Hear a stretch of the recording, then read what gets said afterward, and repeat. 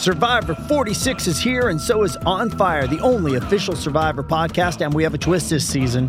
The winner of Survivor 45, Dee Valladares, will be joining us every week. We're going behind the scenes of the biggest moments, the how and the why things happen, and the strategy and analysis you can only get from someone like me, a Survivor winner.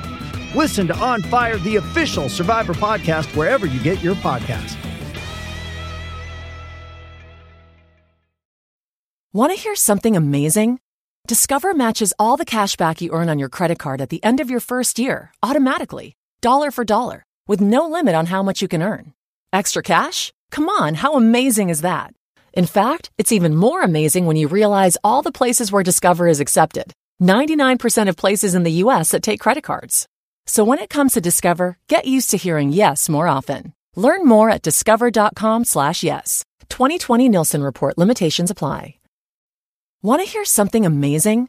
Discover matches all the cash back you earn on your credit card at the end of your first year, automatically, dollar for dollar, with no limit on how much you can earn. Extra cash? Come on, how amazing is that? In fact, it's even more amazing when you realize all the places where Discover is accepted. 99% of places in the U.S. that take credit cards. So when it comes to Discover, get used to hearing yes more often. Learn more at discover.com/yes. 2020 Nielsen Report. Limitations apply. Cheers is filmed before a live studio audience. Hey, come and knock on our door. Oh, yeah. Yes. You know what time it is. Boom shakalaka. Raptors Republic. Time to call the doctor, son. The doctor is in. PhD Steve. The doc's talking rap stats and who fast like it's Christmas. Dropping points and making specs that you won't be. Man, get ready to ball. Cause he's talking hoop, he's got the scoop. Cutting right through the pool, give you the loop. Steve. With a hoop, its brains big spout the size of Ben Wallace's. On Raps Republic and a tune, so click and read. Steve. Ooh, drop your pants and cough. Cause the doctor's in, so let's begin. Affiliate to ESPN. PhD Steve. It's Rapcast with PhD Steve on Raptors Republic. Ooh, doctor.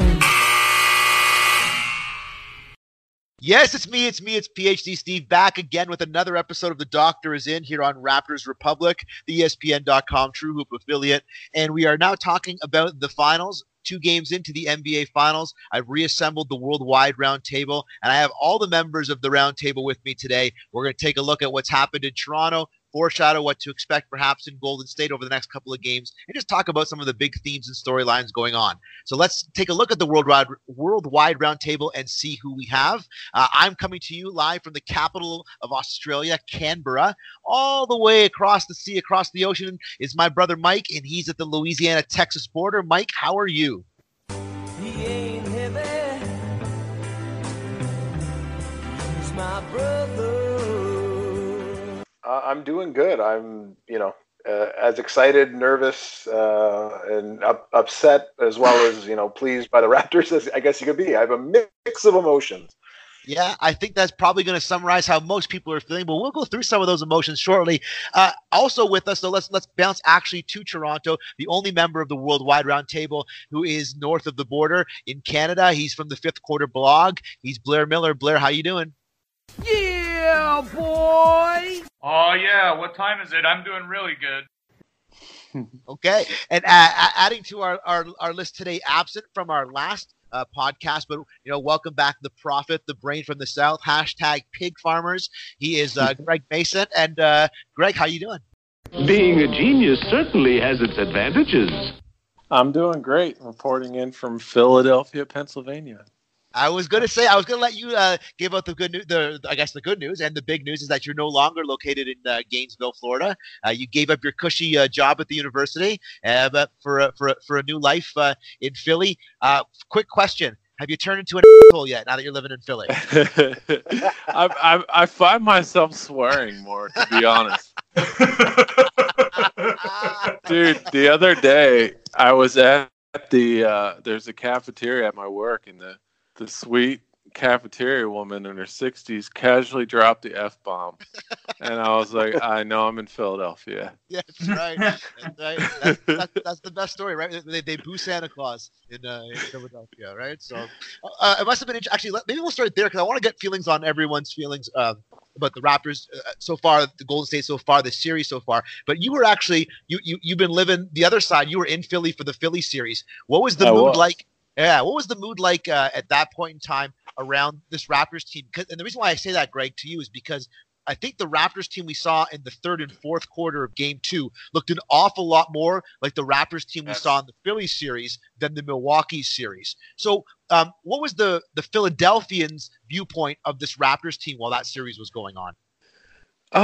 I think they thought it was a series they should have won. But at the same time, you know, Philadelphia fan base is so up and down. It's like when they win, they're really enthusiastic about the future. When they lose, it's like the world is terrible. Everything's garbage. I don't know. Santa Claus sucks. Yeah. You're not gonna hear a lot of positive things about Toronto, if that's what you're asking. You know, I think they thought they were a formidable foe, but it was a series that was theirs to take, and they lost it. And it was definitely, Philadelphia fans are legit basketball fans. Like, you hear people talking about the Sixers just around all the time, and they actually know the players on the team and the players on the other team and things like that. So after that shot, there was actually, after the Kawhi shot, the next morning at work, there was a sort of a weird somberness around the office. So it was interesting to see from that perspective, actually get to witness the heartbreak from the perspective of the Philadelphia fans. So it was pretty cool. Yeah. Oh, okay. Well, let's take a look then now at the series that we're in. Raptors and Golden State go back to Oracle, tied 1-1. The point that I've been making on social media and to others is, before the series started, if you told the Raptors and Raptors fans that they could go to Golden State tied 1-1, every Raptors fan would take it 10 out of 10 times. If you told Golden State fans and the organization that they would be going back to Oracle tied 1-1, they'd be saying, what's wrong with our team?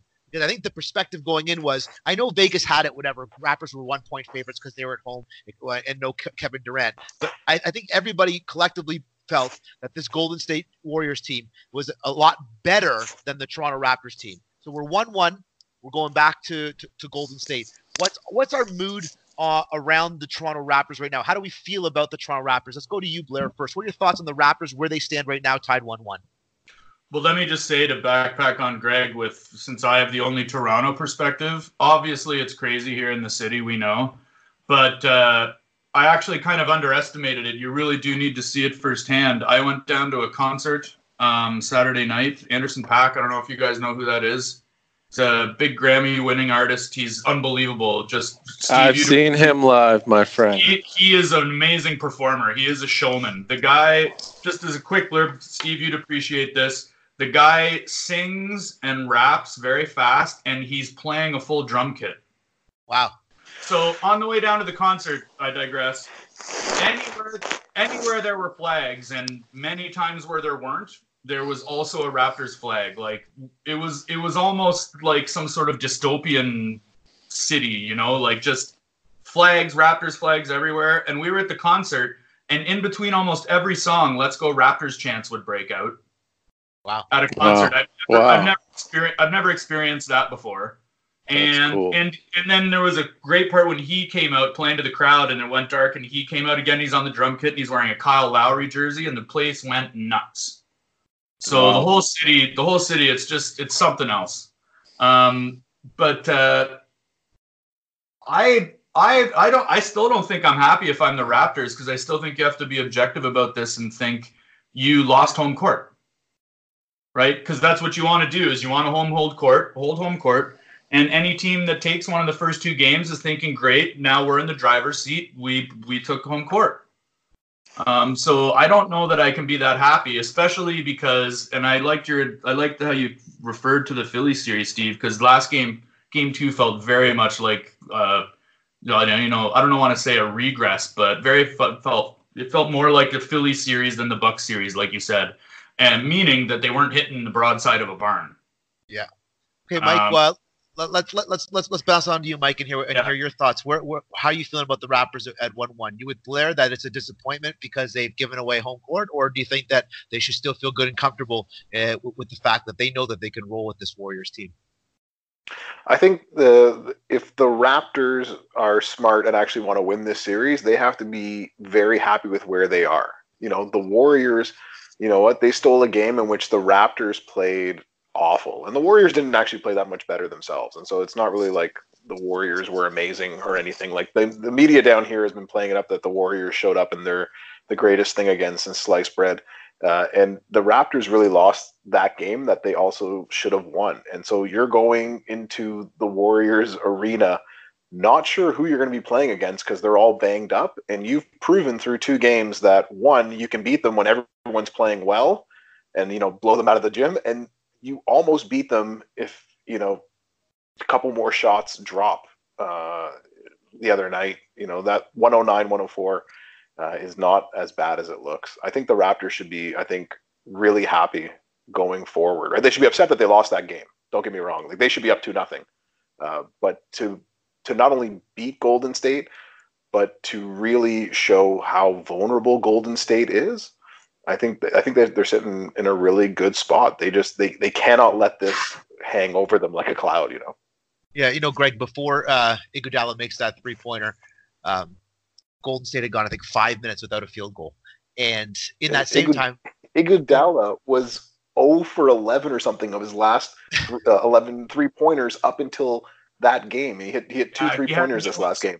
He hadn't hit one since the Portland series.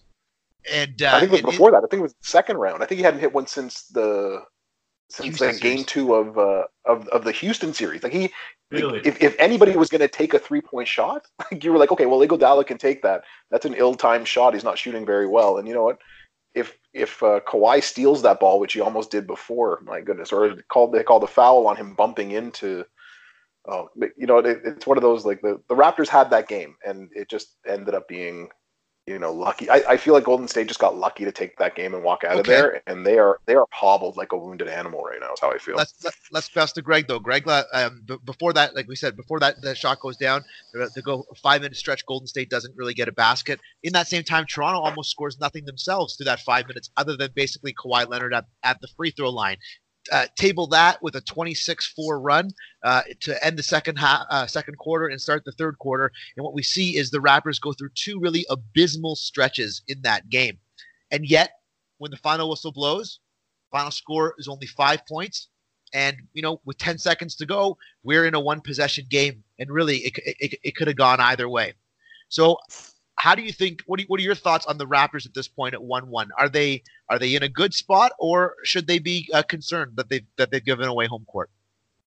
I think they've proven to themselves that they're not just tourists in this whole thing. It's not just, we made it, this is a great story, it's great for the city, we're happy to be here, but really, there's some real possibility here to win this thing.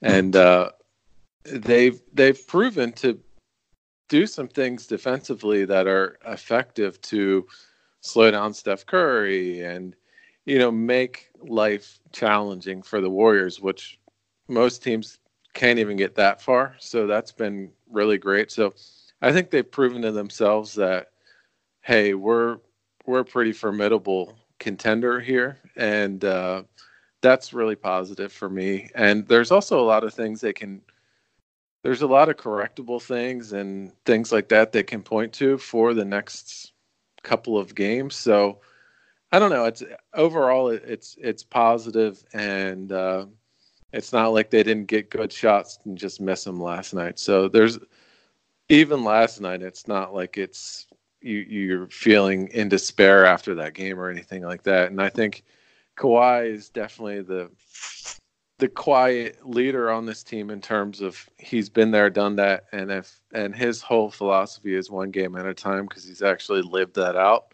And I think he's sort of he's passing on that never too high, never too low vibe onto the team, and that's really important for them moving forward. Yeah, I feel like he's the Bill Belichick of the NBA, right? He's like the player version of Bill Belichick. Like every question you ask him, it's like, we're looking at next week's game. We're on to the next opponent. We're on to nothing moves him, you know? I tweeted last night that he had to leave because there clearly wasn't enough room for him and Popovich in the media room in San Antonio. But he doesn't. He's not just. I don't think that's BS for him. I think that's really the way he approaches it. Mm-hmm. That's what makes him the Terminator, the cold-blooded killer that Mike was talking about in the last podcast. Is there's never a moment where his approach to the game changes. So it's always every play, every minute, every second of every game. It's exactly the same, and you would say, well, you ramp it up in the playoffs. You ramp it up the last 2 minutes. No, he just plays every possession like it's the only possession that matters because it's the only one that's directly in front of him that he can control, and that's part of what makes him such a great player, I think, on both ends of the court. Let's talk then about Golden State now. They're the champs. We know that. They're historically one of the best teams we've ever seen. They are clearly the best team of our generation. They are playing for history, and they're, as Mike talked about in the last podcast, playing maybe from a bit of a fatigued spot, right? In that, trying to get that third and the three-peat can be very difficult. Some bodies are the same, some are different. We're going to talk about that in a second. But what is really impressive is that win of Game 2. That's the 23rd straight playoff series they've been in that they've won an away game. So you kind of knew they were going to get one at some point. So my question again, going back to we know it's 1-1. How do you feel about the Warriors? How do you feel about the Raptors? Let's look about how you feel about about the Warriors. Okay, 23 straight series they get that road win. Now they've taken back home court advantage. Is that big news? Is that little news, or is that no news at all? Blair, to you. Well, as I said before, I do think it's significant news because based backpacking on what I said before, that the Raptors shouldn't be happy. I want to give the Raptors respect and just treat them like any good contender there can be, because that's what they are. And because of that, I don't think they're happy. I don't think they want to be happy. They lost home court advantage, and it's a big win for Golden State to take it. And what they also did was continue the psychological domination of opponents, because what the stat I have here, over the last three playoffs, the last three postseasons, Golden State's trailed at the halftime of 20 playoff games. And of those 20, they've come back to win 11, 55% of those games. And you're just not supposed to have a winning record in games you trail at halftime, especially in the playoffs like that. And I think there was a graphic came up in Game 2. They were down to Portland the last three or four games of that series. And then they were down the last two of these. And so not only do I think it's a big win because they took home court advantage back, and again, we also need to see how the injuries play out and all this other stuff. They are hobbled, that's for sure. Mike's right. But now it's not just we took home court. It's now you can have whatever lead you want. You're still going to be nervous. We still have you.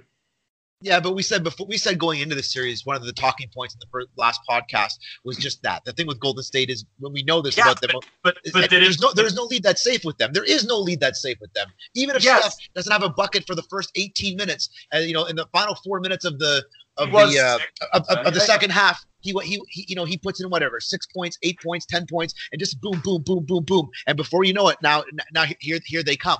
This is who they are. This is their actual identity.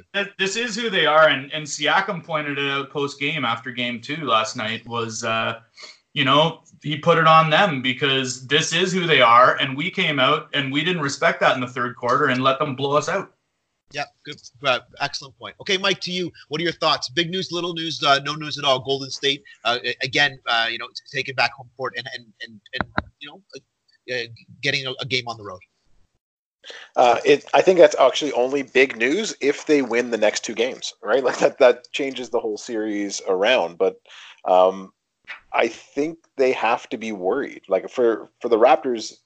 Again, Golden State has to win. If they win all the home games, they win the championship. But it's not like the Raptors haven't won any games on the road this postseason, right? They've already shown that they can win games on the road and big games on the road too. So I think it's big news for Golden State because it at least gives them a shot in the arm. But this is a team that hasn't looked good. And if you go over all of those postseason, victories the last couple of years that Blair has been pointing out, they did all of that with Kevin Durant, and they don't have him. They don't have Kevin Durant. They might not have Klay Thompson. They probably won't have Kevon Looney. So there's a lot of banged up bodies there. You have a Curry who's not shooting the same. He's definitely not scoring at the same pace that he was before. And you have the Raptors lost that game with a really poor shooting effort by the Raptors, and everybody shot poorly, with the exception of Kawhi Leonard. So I think the Warriors should be happy, and it's big news in that regard. But I think it's going to feel like little news if the Raptors come into their arena and win one of those next two games. So I think it's only big news if they win the next two games, right? Because then that puts the Raptors in a really terrible position. Okay, what about you, Greg? We've seen the Raptors win at Oracle already this season. They won the game they played at Oracle earlier this year, and if I'm correct, I don't think Kawhi Leonard even played in that game as well. So, what do you think, Greg, about the Raptors traveling to Golden State and Golden State themselves? Again, they got their road win. Big news, little news, or no news at all? I think it is indicative of kind of playoff basketball in the sense that the more you've been there and done that, the more you have that kind of quiet confidence to just know how to win in the playoffs. And that's the really challenging thing about the Warriors at this point, above and beyond just the pure talent they have on the roster. Is just, they've figured out how to win time and time again in so many different playoff basketball situations at this point. So it's certainly no surprise whatsoever that they won. Is Jeopardy a thing? Is that a thing they show in Canada? Yeah. I mean, Alex Trebek is Canadian, so I assume. Yes, no, I don't know. I was, for what it's worth, I was just in the grocery store today, and there was a Canadian magazine, Maclean's, and he was on the cover. So. All right. So, I kind of compare the Warriors to James Holzhauser or vice versa a little bit. There's a lot of talented people that come in every night you get on the show. There's a talent, everybody's pretty talented, but he's been there so many times at this point. He knows exactly how to ring the buzzer. He knows exactly how to bet. He knows exactly how to. The Warriors are the exact same thing. They're just a well-oiled machine, and that's why injuries and things like that are a little less significant to the Warriors than they are, just because they're so battle tested and they just have these little insights and little sort of experiential confidence that other teams you can't have, because how can you replicate that? So that's the tough thing. But at the end of the day, I'm really excited about where the Raptors were, and I don't know. I think Nick Nurse and company has been really smart with how they've game planned for this series so far, and I'm really hopeful that it's not a surprise. It's expected that they were going to maybe bounce back and find a way to win, and resilience, grittiness, blah blah blah blah blah. But I don't think it's any doom and gloom on the series at all. I wouldn't be surprised at all if the Raptors won in Golden State one of the next two games. Yeah, I'm going to say that they're going to win one. I can't see Golden State winning 3 of the remaining 5 games. We'll get to that as we go on.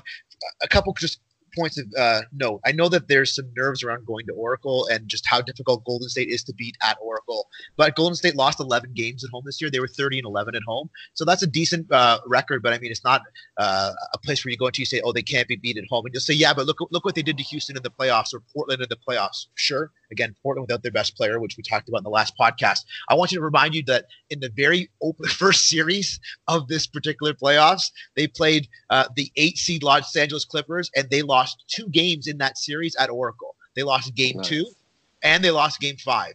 Clippers, the 8 seed, 1-2 at Oracle. And one of the reasons why that was such a difficult game for Golden State, or that was such a difficult matchup for Golden State versus Portland and or Houston, is, again, I think it's just the nature of how that team is set up to play and the aggressive nature in which they play, with which they were coming at them defensively, which Portland and Houston weren't really as interested in. And I think Toronto's going to give them a lot of trouble.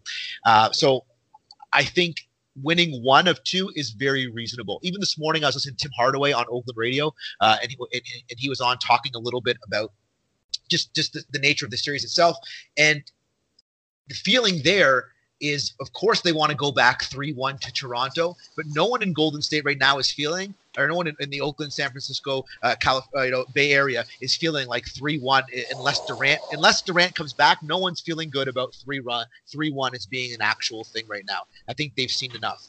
But let's talk about some of the post-game feelings after the second game. Scott Van Pelt on ESPN post-match immediately following called it a gutsy performance, a big win for the Warriors. Paul Pierce and Chauncey Billups, former players, suggested that it demonstrated just how battle-tested this Warriors team is, just like you were talking about there, Greg.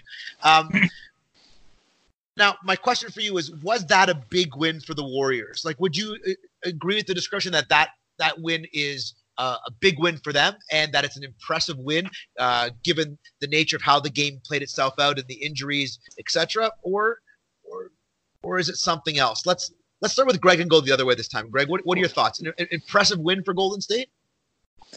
It is. It's still impressive. I mean, you have some factors here that are not insignificant. You do have a pretty injured team, no matter how you kind of shake it out, and they lose Klay Thompson at the end there for a decent little stretch down the run. So it's impressive in a sense that, again, just sort of what I touched on before. It's impressive that they know how to find that reserve, and they know how to just, if it's not working for Curry, then Klay Thompson steps up. If Klay Thompson goes down, okay, well, Curry comes up, or blah, blah, blah, blah, blah. So it's impressive in that sense, but like I said, narratives, you got to create narratives for the media, and maybe it's being a little overblown in the media in terms of, what kind of statement game it was or anything like that. But I do think it's impressive to have an off night like that and have so many guys clearly hurting and to still find a way to win in a really tough arena. So. Okay, they come out with the win. No Klay Thompson down the stretch, as you mentioned, but there was also no Kyle Lowry down the stretch for Toronto Raptors, which we will talk about Lowry's fouling out in about 7 or 8 minutes down the road from now. So for those of you who want to hang in, that discussion is coming. Mike, impressive victory for the Golden State Warriors. No, this wasn't impressive at all. And I'm going to disagree with Greg. I agree that, they won the game, so it's important for them. And we talked about why earlier, but was it an impressive win? I'm going to have to say no. And I think it follows the last 6 games that the Warriors have played where they haven't actually looked like the dominant, team that is just blowing people out of the stadium, day after day after day, game after game after game. I think this was a game that the Raptors lost more than Golden State won. The Raptors as a team shot less than 30, or they shot 37%. They shot less than 29% from 3-point land. They jacked up 38 and only made 11 shots. Siakam, Gasol, Lowry, and Green were 14 for 43 from the floor. Lowry gets kicked out because of foul trouble, 11 fouls in 2 games. Golden State, their bench collectively were minus figures. Like they didn't actually do, I think, enough to actually help them win. The Raptors had more points in the paint. They had less fouls. They had more fast break points. They had less turnovers, and they forced Golden State to turn it over 16 times. The Raptors, 8 straight shots and 5 turnovers in that massive 18-0 run in the quarter. But the Raptors also, if the Raptors hit shots, they win this game. And I think that's really the difference in this. I don't think anything that Golden State did was actually that impressive, except before that, that 18-0 run, which should have been stopped. There should have been more timeouts called by Nick Nurse. And that's one of the things that I feel he didn't take seriously enough was trying to hemorrhage, stop that bleeding, but, Steph Curry, that wasn't impressive. Steph Curry scored, nothing in the fourth quarter. Golden State scores nothing from 5:39 to 7 seconds left. And the Raptors were just, they were awful in that regard, right? That second half wasn't a great Raptors performance. And that's why I don't think Golden State was impressive. I think that they made just enough shots to win, and the Raptors actually lost that game. Well, it's a make or miss league, right? Raptors only get to score 45 points in the second half. And if you take a look at the stats like Mike brought out for you there, the Raptors dominated in every single category except for 3. Field goal percentage, 3-point percentage, and the final score. And assists. Well, that's right. Well, yeah, exactly. Assist to shots made was pretty impressive for Golden State as well. Were double. Yeah, and this. Well, I think you're going to talk about this, so I'll let you get onto that, Blair. Let's come to you then. And Mike made an interesting point about Nick Nurse and adjustments. We're going to talk about that a little bit later there, but I do think that back to Greg's point, which I think is a good one, we saw the experience of a team who's been there before, and a little bit of the inexperience and naivety of a team that was caught up in a bit of a moment there at the start of the third quarter when they weren't able to find their way out of that before the run got to 18. Okay, Blair. So how do you feel then about this victory? Impressive or not impressive? It's funny because, well, first of all, I totally agree with Mike about needing some timeouts in the third. That was to note that they scored 20 unanswered, which is the longest stretch in finals history. So you'd figure a timeout would come there. It was 14 points before Nick. It was 14-0 run before Nick Nurse called that timeout. 14-0 run. What are you waiting? I mean, sorry to cut in. Sorry to cut in here, but again, it's Raptors figuring this thing out as they go versus a team that's been through these trials and tribulations before. Yeah. So it's impressive. It's impressive that they're right there in it. Coach, organization, players, the whole thing. Yeah, no, but I would take that same analogy and apply it to the coaching as well. And not to take away from Nurse, he's been doing a great job, but also feeling it out, figuring it out, versus a guy who, if they gave separate awards for the postseason, and for me, Steve Kerr would already have my vote for coach of the postseason.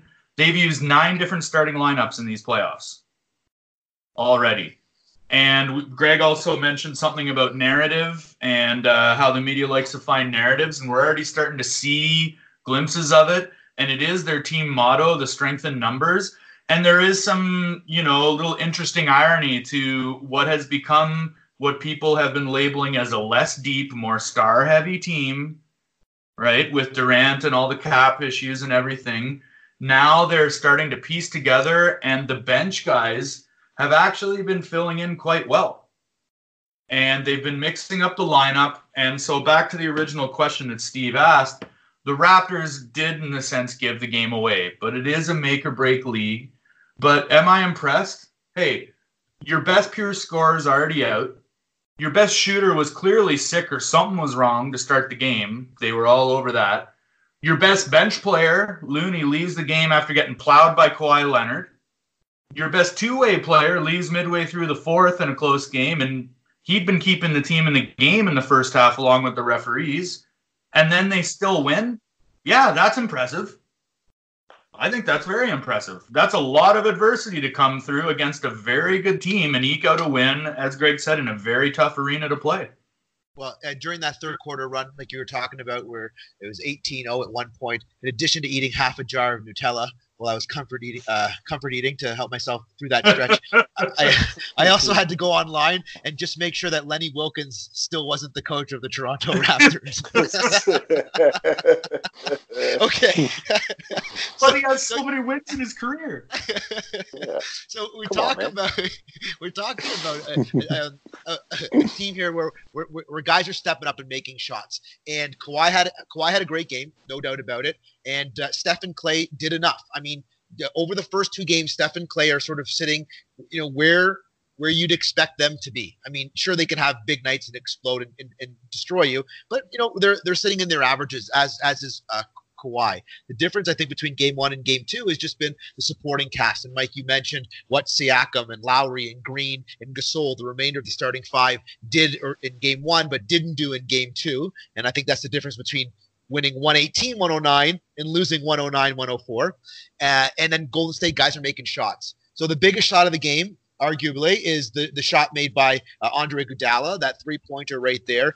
Jalen Rose, I believe, post-match started calling Iguodala the Robert Horry of this generation. And then all day today, I mean, though that's been a big narrative right now on American radio today. The idea that Iggy is this generation's Robert Horry. So, couple questions. That. One shot against how many does Horry have? Well, that's like Horry won all these championships. One shot in game 2, and Horry has how many series-winning shots? So let's talk about this though. But is this a series-changing shot? The Iguodala 3. I mean, is it a series-changing shot? Greg, we'll go to you first. No. I mean, I think the toughest thing about that shot was how wide open he is. I mean, anyone who's played, I think it's harder when you find yourself that wide open than when you're slightly challenged. So I do give him credit for knocking it down, but I don't know. I don't think it's gonna, create some huge wave of momentum for Golden State or some, terrible feeling for Toronto. Like, oh my gosh, how are we ever going to overcome that type of momentum swing or whatever? Yeah, it was an unlikely person and a person who, like we've talked about a little bit, I can't remember if it was before the podcast or on the podcast, certainly not known for their three-point shooting, but yeah, I don't know. I don't think people will be thinking too much about the shot other than like the media and the narrative, but I don't think the players are going to be thinking much about that shot at the start of next game, even, let alone 2 games from now. Let's go to you, Blair. I mean, post-game, Nurse said that's sort of, we're okay with him taking that shot. And then Steph Curry said that he thought it was disrespectful of the Raptors to leave Iguodala that wide open to take that shot. There's a little bit of narrative street there, but also, what do you think of the shot itself going down? Does it change the series? I think the game might change the series in retrospect, but I don't think that shot necessarily changes the series. I mean, there was still a lot that played out post that shot. And a lot that went into making the situation that had that shot possible. And I would put it this way, not just for the Horry comparison, but the significance in terms of the context of Game 2's win is, unless Iguodala goes out and has the next 3, 4, 5, 6, whatever, 3, 4 games of his life, we're not seeing that highlight in any NBA Finals montage, whereas Robert Horry has like a plethora of, big shot montages. Mike, I mean, most people who listen to this podcast will have watched the game in Canada or from Toronto, which means they would have got the Toronto commentators. Not me. You can watch it on ABC, people in Canada, if you know that. You can watch it on ABC here and listen to not Jack Armstrong.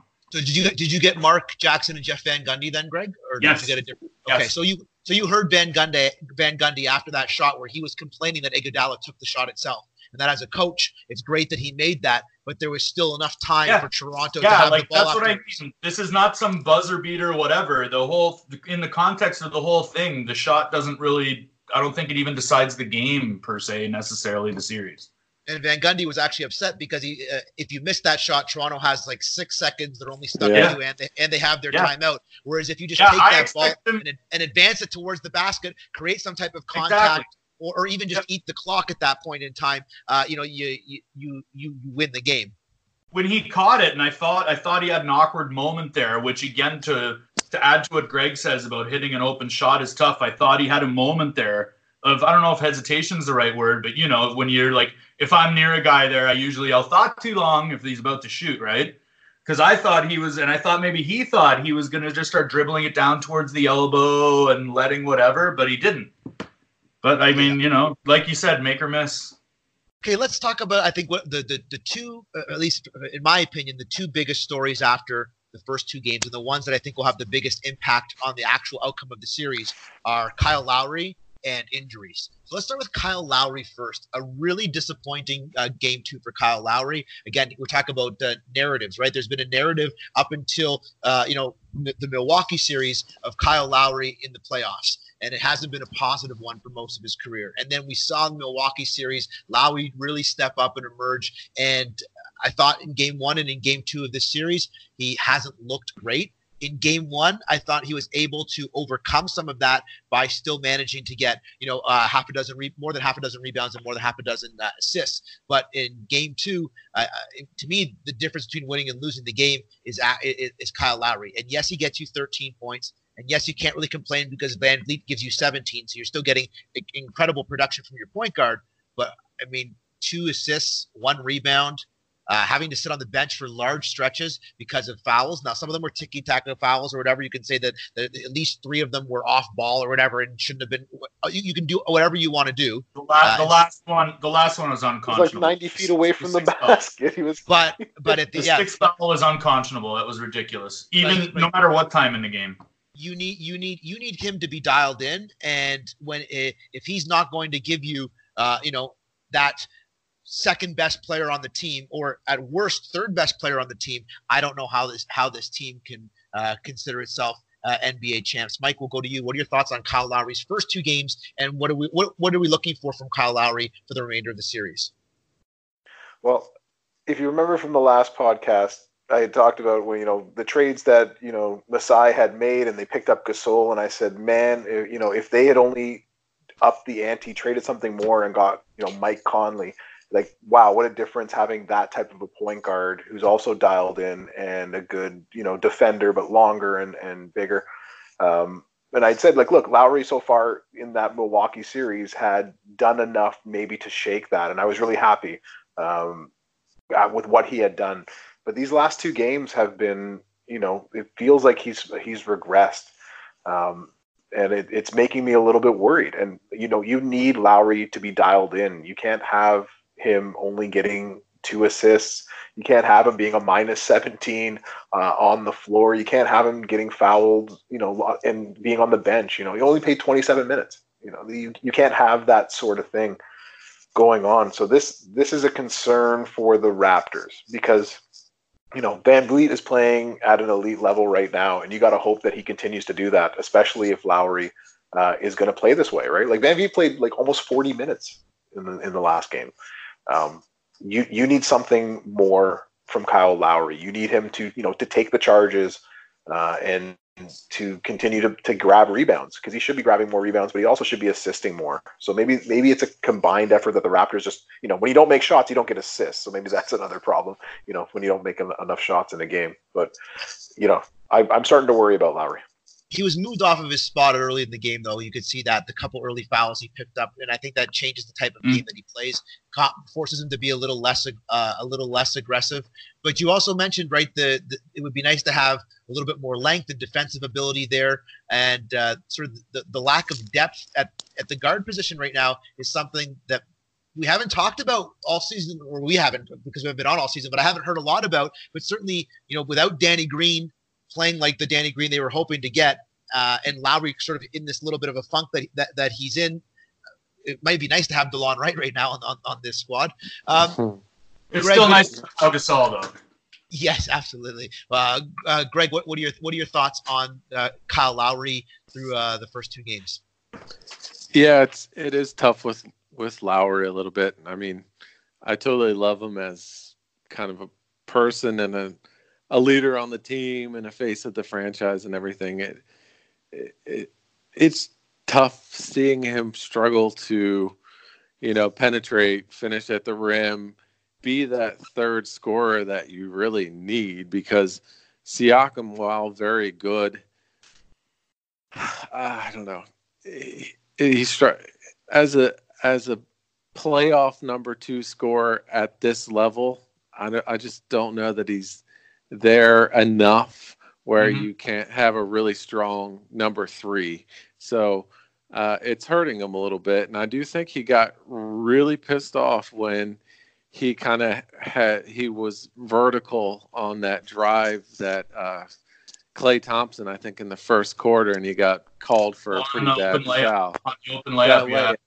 And it kind of got in his head, and he wouldn't get over it. And I don't know, it kind of shook him up. And so he was a little off last night. He wasn't as tough mentally as maybe I expect from him. So something for him to work on. But there's definitely certain things about his game that aren't going to be fixed anytime soon. You just got to hope that he is going to take the charges, like Mike said, and do everything he can to be a leader and step up and hit those open threes sometimes. But he's a little bit of a liability in the sense that he's not that third option that you would ideally want. And I think Marc Gasol, maybe this is a different conversation altogether, but I think Marc Gasol needs to kind of recognize that he needs to be a little more assertive in spearheading that offense, since Kyle Lowry has pretty obvious limitations there.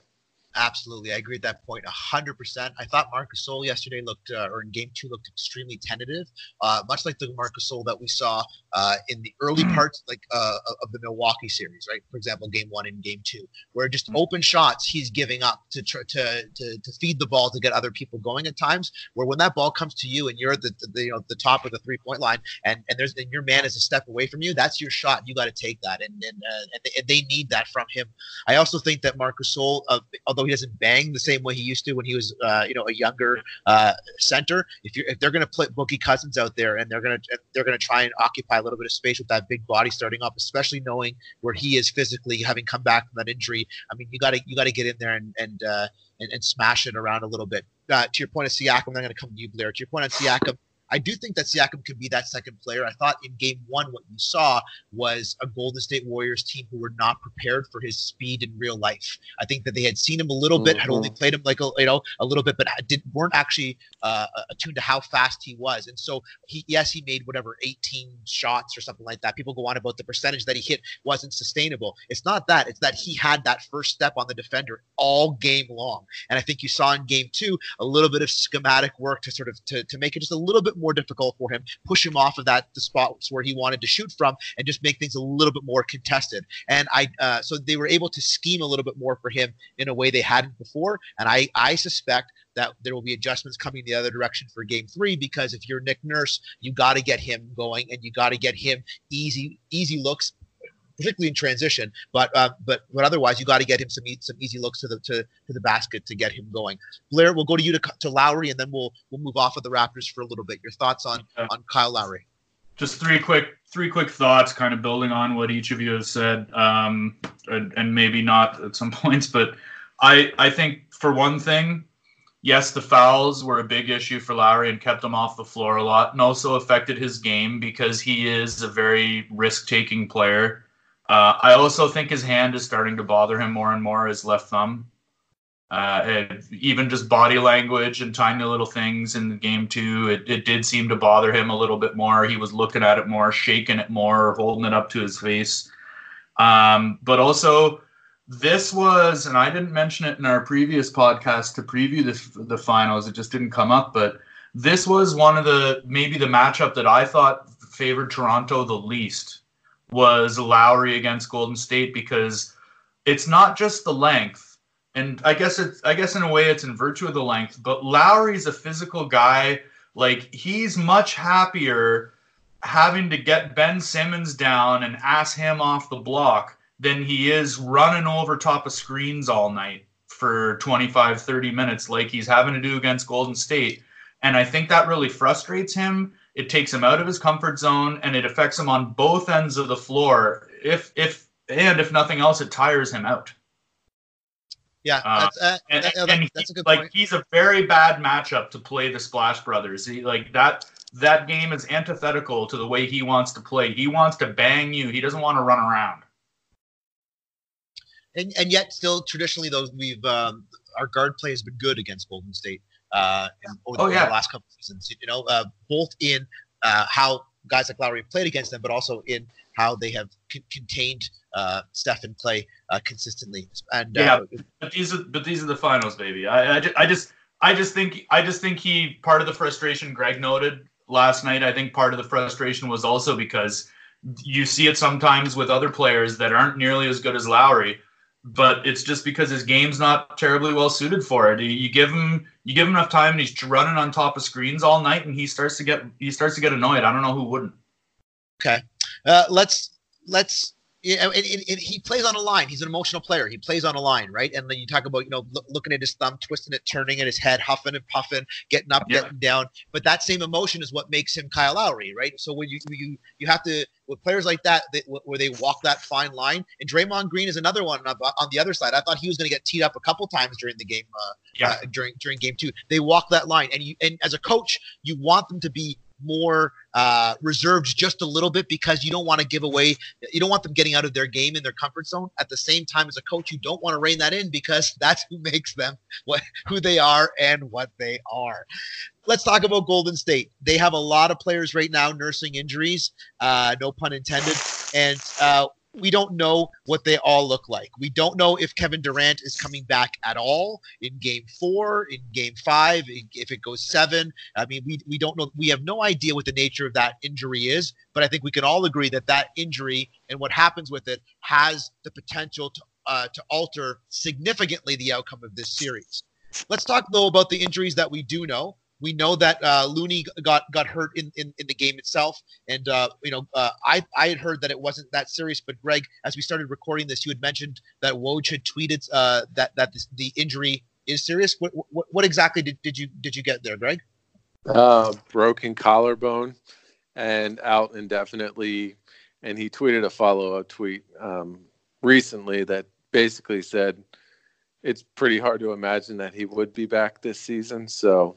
Yeah, looks like he's out. And Golden State also just announced that Klay Thompson has a mild hamstring strain, and he's questionable for Game 3.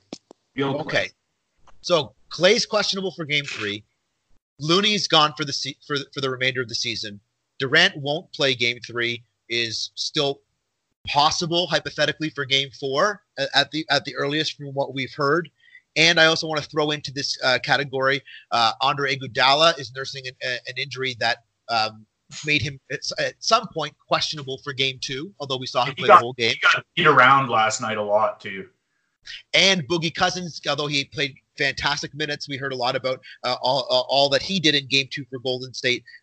That's sort of his first real service back from a very significant injury, and he was back early, because when he went out with that muscle tear against the Clippers, the thought was he was probably gone for the season. And now 4 weeks later, he's out there giving, I think you said, Blair, he played 28 minutes in Game 2. And so now he's supposed to come back and give them even more than that, because Looney is now gone. So we're going to see extended Bogut minutes as well. So injuries are piling up. Let's start with you, Mike. What are your thoughts on what this means for Golden State and for Toronto? Game 3, Game 4, and as the series progresses. I think this is a big deal for both teams. I think it's a big deal for Golden State because again they live by that mantra, right? Like strength in numbers, and now you're being tested. You're going to have to use all of your numbers, right? You're going to have to bring out Bogut and see how much he can actually do, and I think it's going to be difficult for them. And if Klay is not going to play and Steph Curry is the main sort of threat, you're going to see a lot more, this is the strength that Golden State has had is like, well, you can't double anybody, because if you double somebody, one of our great shooters is going to be open. But now there's only one of the really great shooters left, right? And if Steph Curry is the only guy out there, you can double him and force the rest of the team, like the Raptors did in that fourth quarter when they came out with that box one defense, where they said anybody else can try to beat us, and they couldn't score. And so, I think that really should be worrying to Golden State. This is a big deal, especially if none of these guys can go Game 3 or Game 4. And if you're banged up and hurting, this is the Raptors' chance.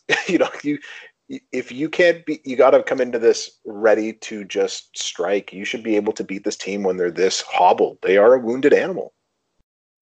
Okay, Blair, what are your thoughts? I mean, it might turn into a war of attrition, which would be unfortunate because you always want to see, fair, healthy contests. But yeah, I don't know. I think Clay will play. Not just because of the Kerr joke when he said he'll be fine, even though he'd say that if he was half dead. But I don't know how serious a hamstring injury can really be when you're allowed to walk out strapped with ice on halfway down the hallway to start greeting the players and congratulating them when they come off the floor. It couldn't have been that bad. Mind you, he's also got to guard Kawhi Leonard, and that can be really hard on your hamstrings. And it can be really hard on your collarbone, if you ask Kevin Looney.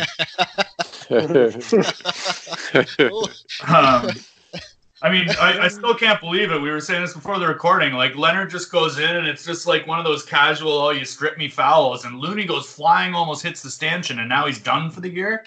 Wow. That's like some Ron Artest type of strength, That's crazy. But the Boogie thing, it's interesting you bring that up, Steve. I hadn't considered the Boogie's, like fatigue setting in and everything like that. It might. But I also think he's going to get even more minutes now. If he's healthy enough, soreness, there's a big difference, right? And a very big, important, and sometimes hard to tell difference, even for the medical staff, between soreness and some sort of realm of risk. And I think he's going to be more in the soreness realm. And you mentioned Gasol earlier, and Gasol being tentative, and I think a lot of Gasol's play was thrown off because we talked about last episode how fungible the rounds have been and how the schemes have been.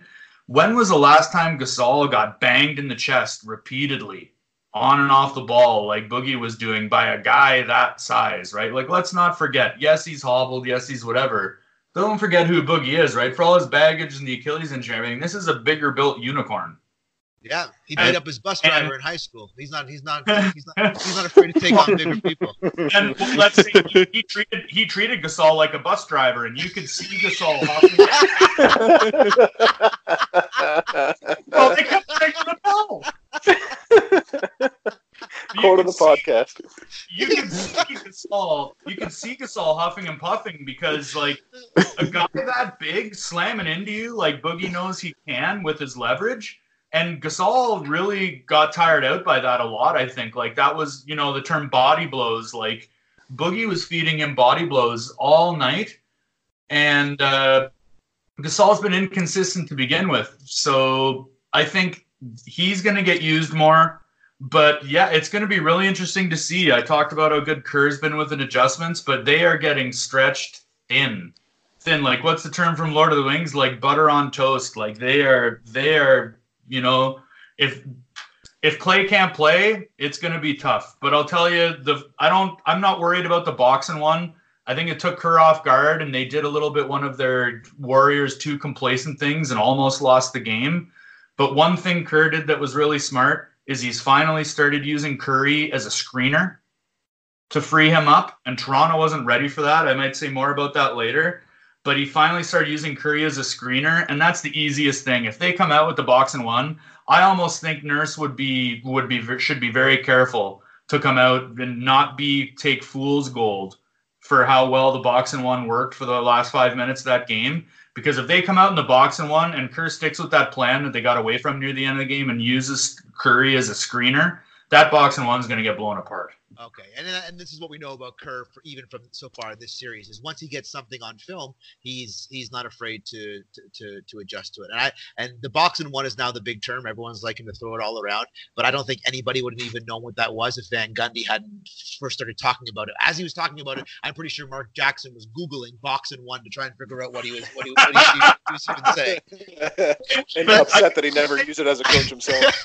He's like boxing, and then the best line was when Van Gundy said, I don't think I've ever seen that before in the professional level. It's like, okay, there you go. Blair, I'm sorry, like, Greg. Because you work for Pat Riley. Greg, I want to come to you, and I want to give you a chance to speak on Thompson. But I think maybe you can add that to your answer as we talk about adjustments, because this is where we're at now. There needs to be adjustments, and both teams are going to look to make them.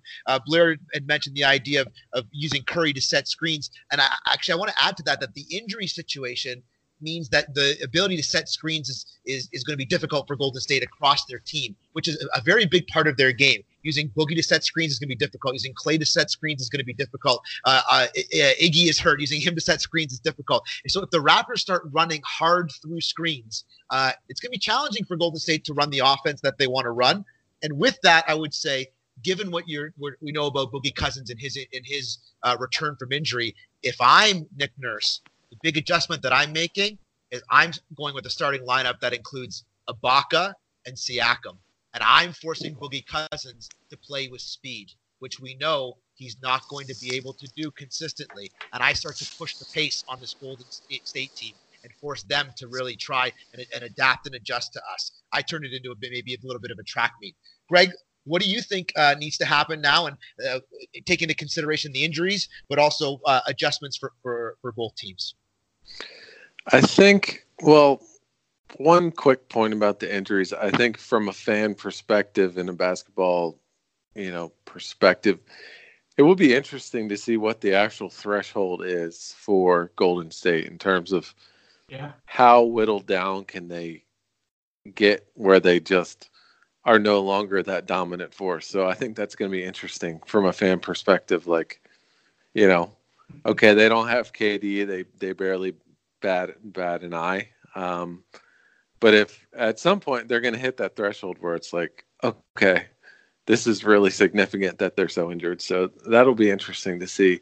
In terms of adjustments, I think playing off of the fact that Golden State is hobbled and they're injured, the big thing that Toronto needs to figure out how to avoid is not bailing them out so much, not allowing them to stay in the game when they're, stepping on their throat in every other sense of the game by letting them get to the foul line 20 times, So I think that will be a huge thing for Toronto over the next couple is not letting them hang around by sending them to the free throw line when they're crushing them in every other sense. So I think that will be a huge thing for them. As a sort of a follow-up to that, I hope the league addresses some of the tricks that Draymond Green and Steph Curry particularly have perfected in terms of, jumping into the defender and, all of that kind of stuff. And they really start to think about this stuff that Golden State has sort of perfected in terms of drawing fouls in ways that aren't necessarily fair to the defender or anything along those lines. So that's just kind of a side note, but I think that will be it. Yeah, I know. Exactly. That'll be a huge thing for them. And then the other adjustment is, again, I think figuring out that third piece offensively is really, I think, going to be important, and getting Gasol to step up and be more assertive and more of an alpha rather than, doing a little spin pass, wide open layup and passing it up. I mean, there's a certain point of being too selfless. And you see that a little bit with the Raptors right now. As I love how much they're passing and they're being praised for their passing, but at some point you just got to kind of put your head down and go to the rim and attack. So it's an interesting Gasol point, because there was a moment in the last round of Lakers title winning where Pau Gasol actually had to change his game in the playoffs from being facilitator to Kobe and to others to being dominant post player. That really was a big reason why the Lakers were able to win back-to-back titles in that Kobe Gasol combination. So I don't know, maybe it's a family thing there too. I think it's interesting too, in the sense of like, they're already down Looney. I mean, he's definitely not playing next game. If you can use Gasol to get Cousins in foul trouble, that's going to be huge. So that's another thing I think they really need to figure out, how to attack Cousins as much as. Yeah, exactly. And it happened pretty quickly. So I think continue to sort of encourage Gasol to be assertive and draw him into fouls. But getting Cousins in foul trouble, I think, has more to do with the point guards than it does to do with your center. You need Lowry and you need Van Vliet to really be aggressive at attacking the rim. So that way they have to sort of collapse and try and block some shots and start putting your body into him underneath the basket as well. Cousins got in foul trouble in Game 2 last night, except they had the luxury of James Looney or Kevin Looney that they now don't have. So again, I like the word Greg used, threshold. Like it's gonna be interesting to see like where Golden State's threshold lies and how close they get or pass to it.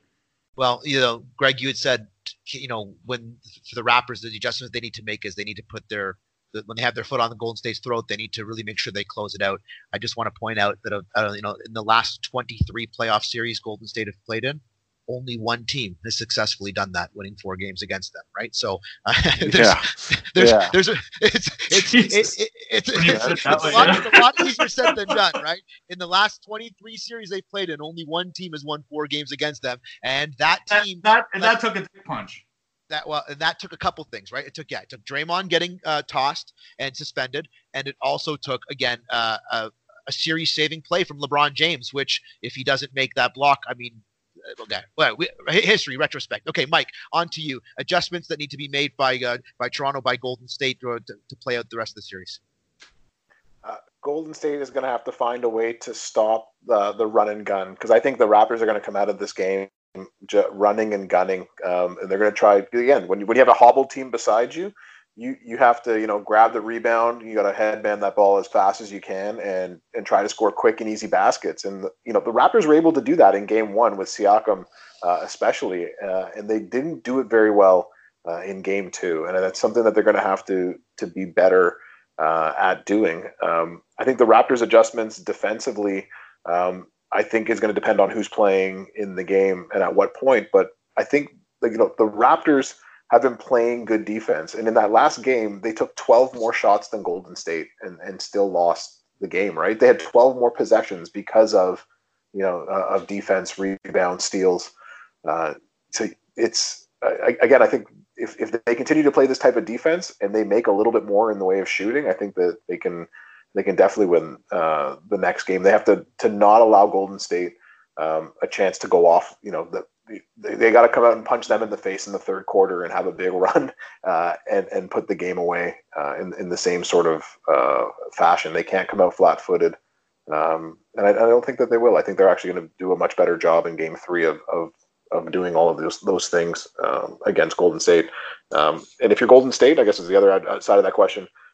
You're going to have to try to find a way to get Steph Curry open, because you need him to score a lot of points this next coming game, because the more points he scores, the more open everybody else on that team is going to be, regardless if he's the only shooter that's there.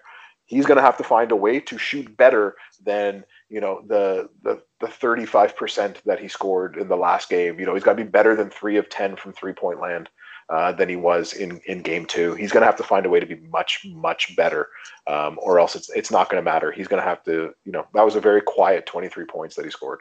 So okay, let's go around the table then and get our sort of closing thoughts. How do you see this series playing itself by the time we know there's going to be a Game 5? So how do you see the series playing itself out? Where are we going to be at by the time we get to Game 5, or just your thoughts? Closing thoughts here for each person. We'll go around. Blair, to you first. Closing thoughts. I think if I had to predict the series is going to be split coming back for Game 5. Just my intuition, I guess. Two last thoughts. One, the veterans got to step up for Toronto. Danny Green still obviously. Ibaka was mostly a non-factor. He played brainlessly in Game 2, took himself out of the game with foul trouble. Kyle Lowry did some of the same thing. Van Vliet, as we said, filled in admirably. But I thought a lot of Van Vliet's shots came up short near the end of the game, and part of that might have been in virtue of the fact that he had played a lot more minutes. 38 minutes. Yeah, Gasol, we've talked about him being inconsistent and what I said about him guarding Cousins and getting the wind knocked out of him repeatedly. And one thing Toronto needs to do, because I didn't mention this before, but it's a closing thought, because I thought it was a serious problem at numerous intervals during the game last night, especially when they were using Curry as a screener. But even at other times, Toronto got caught on a lot of bad switches underneath or the free throw line a lot. And there were a lot of times when Golden State had their 4 or 5 man matched up right underneath the rim in the restricted area with one of the guards on them. And I don't know what they need to do, but the Toronto needs to adjust that, because if like Bogut capitalized for a bunch of them, if you remember near the end of the game, the two alley-oops, and a lot of those, if you look, they had gotten caught in bad rotations under the free throw line, and it was Van Vliet or Lowry or somebody else on them. And if they don't fix that, the injuries aren't going to be as big of a problem for Golden State. But I do still think they'll split the games in Oakland. But don't underestimate the Oracle factor either. We haven't brought that up. These are the last games in Oracle. And there's no way the fans are going to come out as intense as the Toronto fans have been. But the players and the fans included, there will be times in these games and the ones if coming back to Oakland when that will be a big factor that the Raptors have to face up against as well. Well, that is true, because apparently there's been a new record set for ticket prices in the NBA playoffs at the Oracle. Yahoo reporting that even the ridiculous prices Raptors fans were playing have now been outpaced by Golden State fans. I won't clap. Mike, what about you? How do you see it, final thoughts? How do you see it playing out?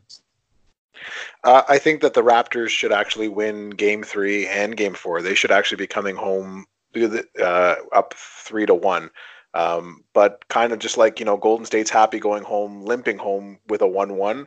I think the Raptors would be happy with that too, because, as we've mentioned in this podcast of how, how the idea, the psyche of home court advantage matters.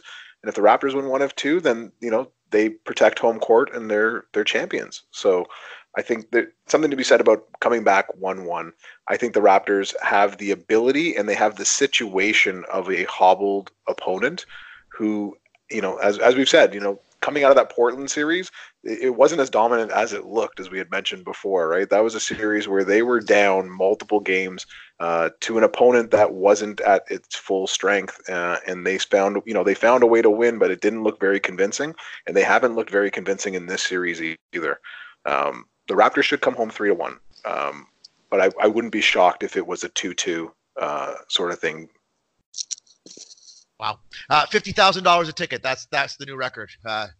Someone bought 2 pair of tickets for Game 3. $50,000 per ticket. Greg, final thoughts from you on the? Yeah, true story.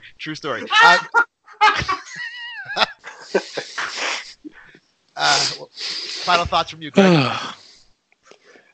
I will be interested to see if Nick Nurse makes any adjustments to the starting lineup. I think you raise an interesting point, and to see how long they stick with Danny Green. But yeah, let's not forget the fact that they're up against a dynasty and a great team in a tough arena. So I really think my gut again does tell me 1-1, but obviously it's going to be easier said than done to do that. But I think the Raptors have proven that they're a tough team and resilient, and that they're not just tough in terms of motor, but in terms of mentally. So 1-1, and I will be interested to see how those what sort of adjustments they do make in terms of rotations and things like that over the next couple of games, and it'll be exciting to see.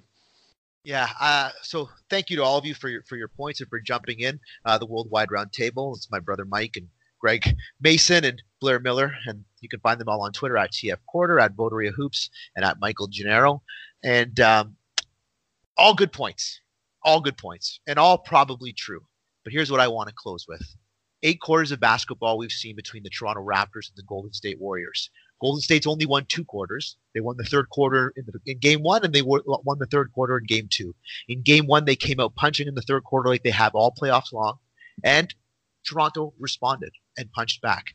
In Game 2, Toronto looked a little bit lackadaisical in those moments. Now, you can point to the early referee calls and the fouls that maybe move them one direction. You can point to fatigue. You can point to naivety. You can point to missed shots. But whatever it may be, when the game ended at the end of Game 2, there was no doubt that although the score was 1-1, Toronto was the better team across the first 2 games, and it wasn't even close. And if we look at the last round against a better team, Milwaukee, the best team in the NBA all season long, the team that had home court, were the number 1 seed with the MVP and the best player and their entire lineup. Toronto, at the end of 2 games, trailed 0-2, having lost the game they should have won and having got blown out across 4 quarters. And then something turned in the series. Yes, there were individual moments where Milwaukee was punching and looked like it could have gone back their way. But there was a resilience within this team to fight defensively and offensively in a way that they would not be denied. And not only did they win 3 straight against Milwaukee, a feat that no other team had done the entire season, they won 4 straight against Milwaukee, winning games both at home and on the road. And as we look back on that series, it is clear that Toronto was the better team in that series across the entire series, regardless of the fact that Milwaukee took 2 games. And I feel like we're at that exact same moment right now in the Golden State series. Yes, Kevin Durant could come back and that changes everything. I will not dispute that point whatsoever.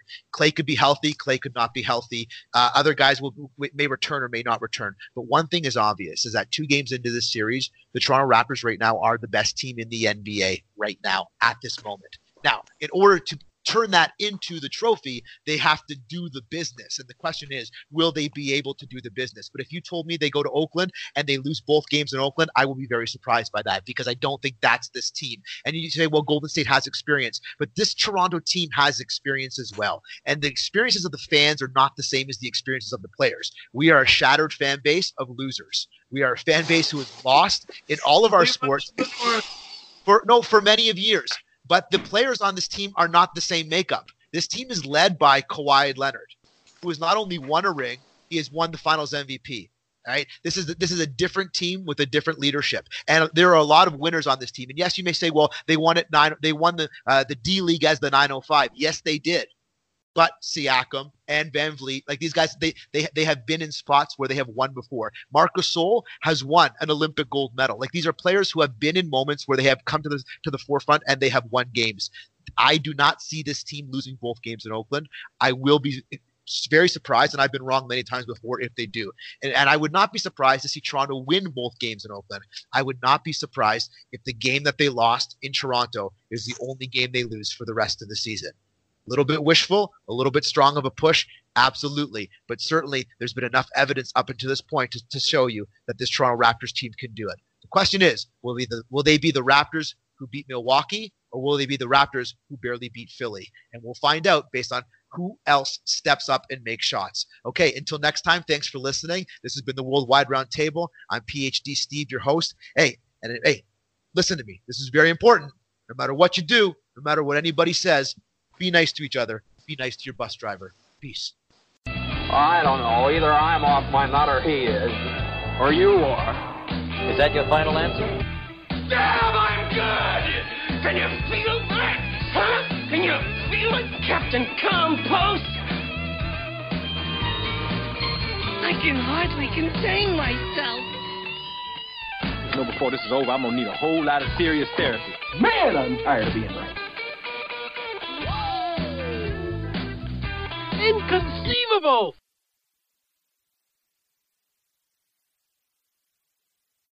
Want to hear something amazing?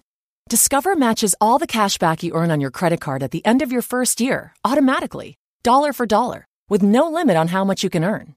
Extra cash? Come on, how amazing is that? In fact, it's even more amazing when you realize all the places where Discover is accepted. 99% of places in the U.S. that take credit cards. So when it comes to Discover, get used to hearing yes more often. Learn more at discover.com/yes. 2020 Nielsen Report. Limitations apply. Want to hear something amazing? Discover matches all the cash back you earn on your credit card at the end of your first year, automatically, dollar for dollar, with no limit on how much you can earn. Extra cash? Come on, how amazing is that? In fact, it's even more amazing when you realize all the places where Discover is accepted. 99% of places in the U.S. that take credit cards. So when it comes to Discover, get used to hearing yes more often. Learn more at discover.com/yes. 2020 Nielsen Report. Limitations apply.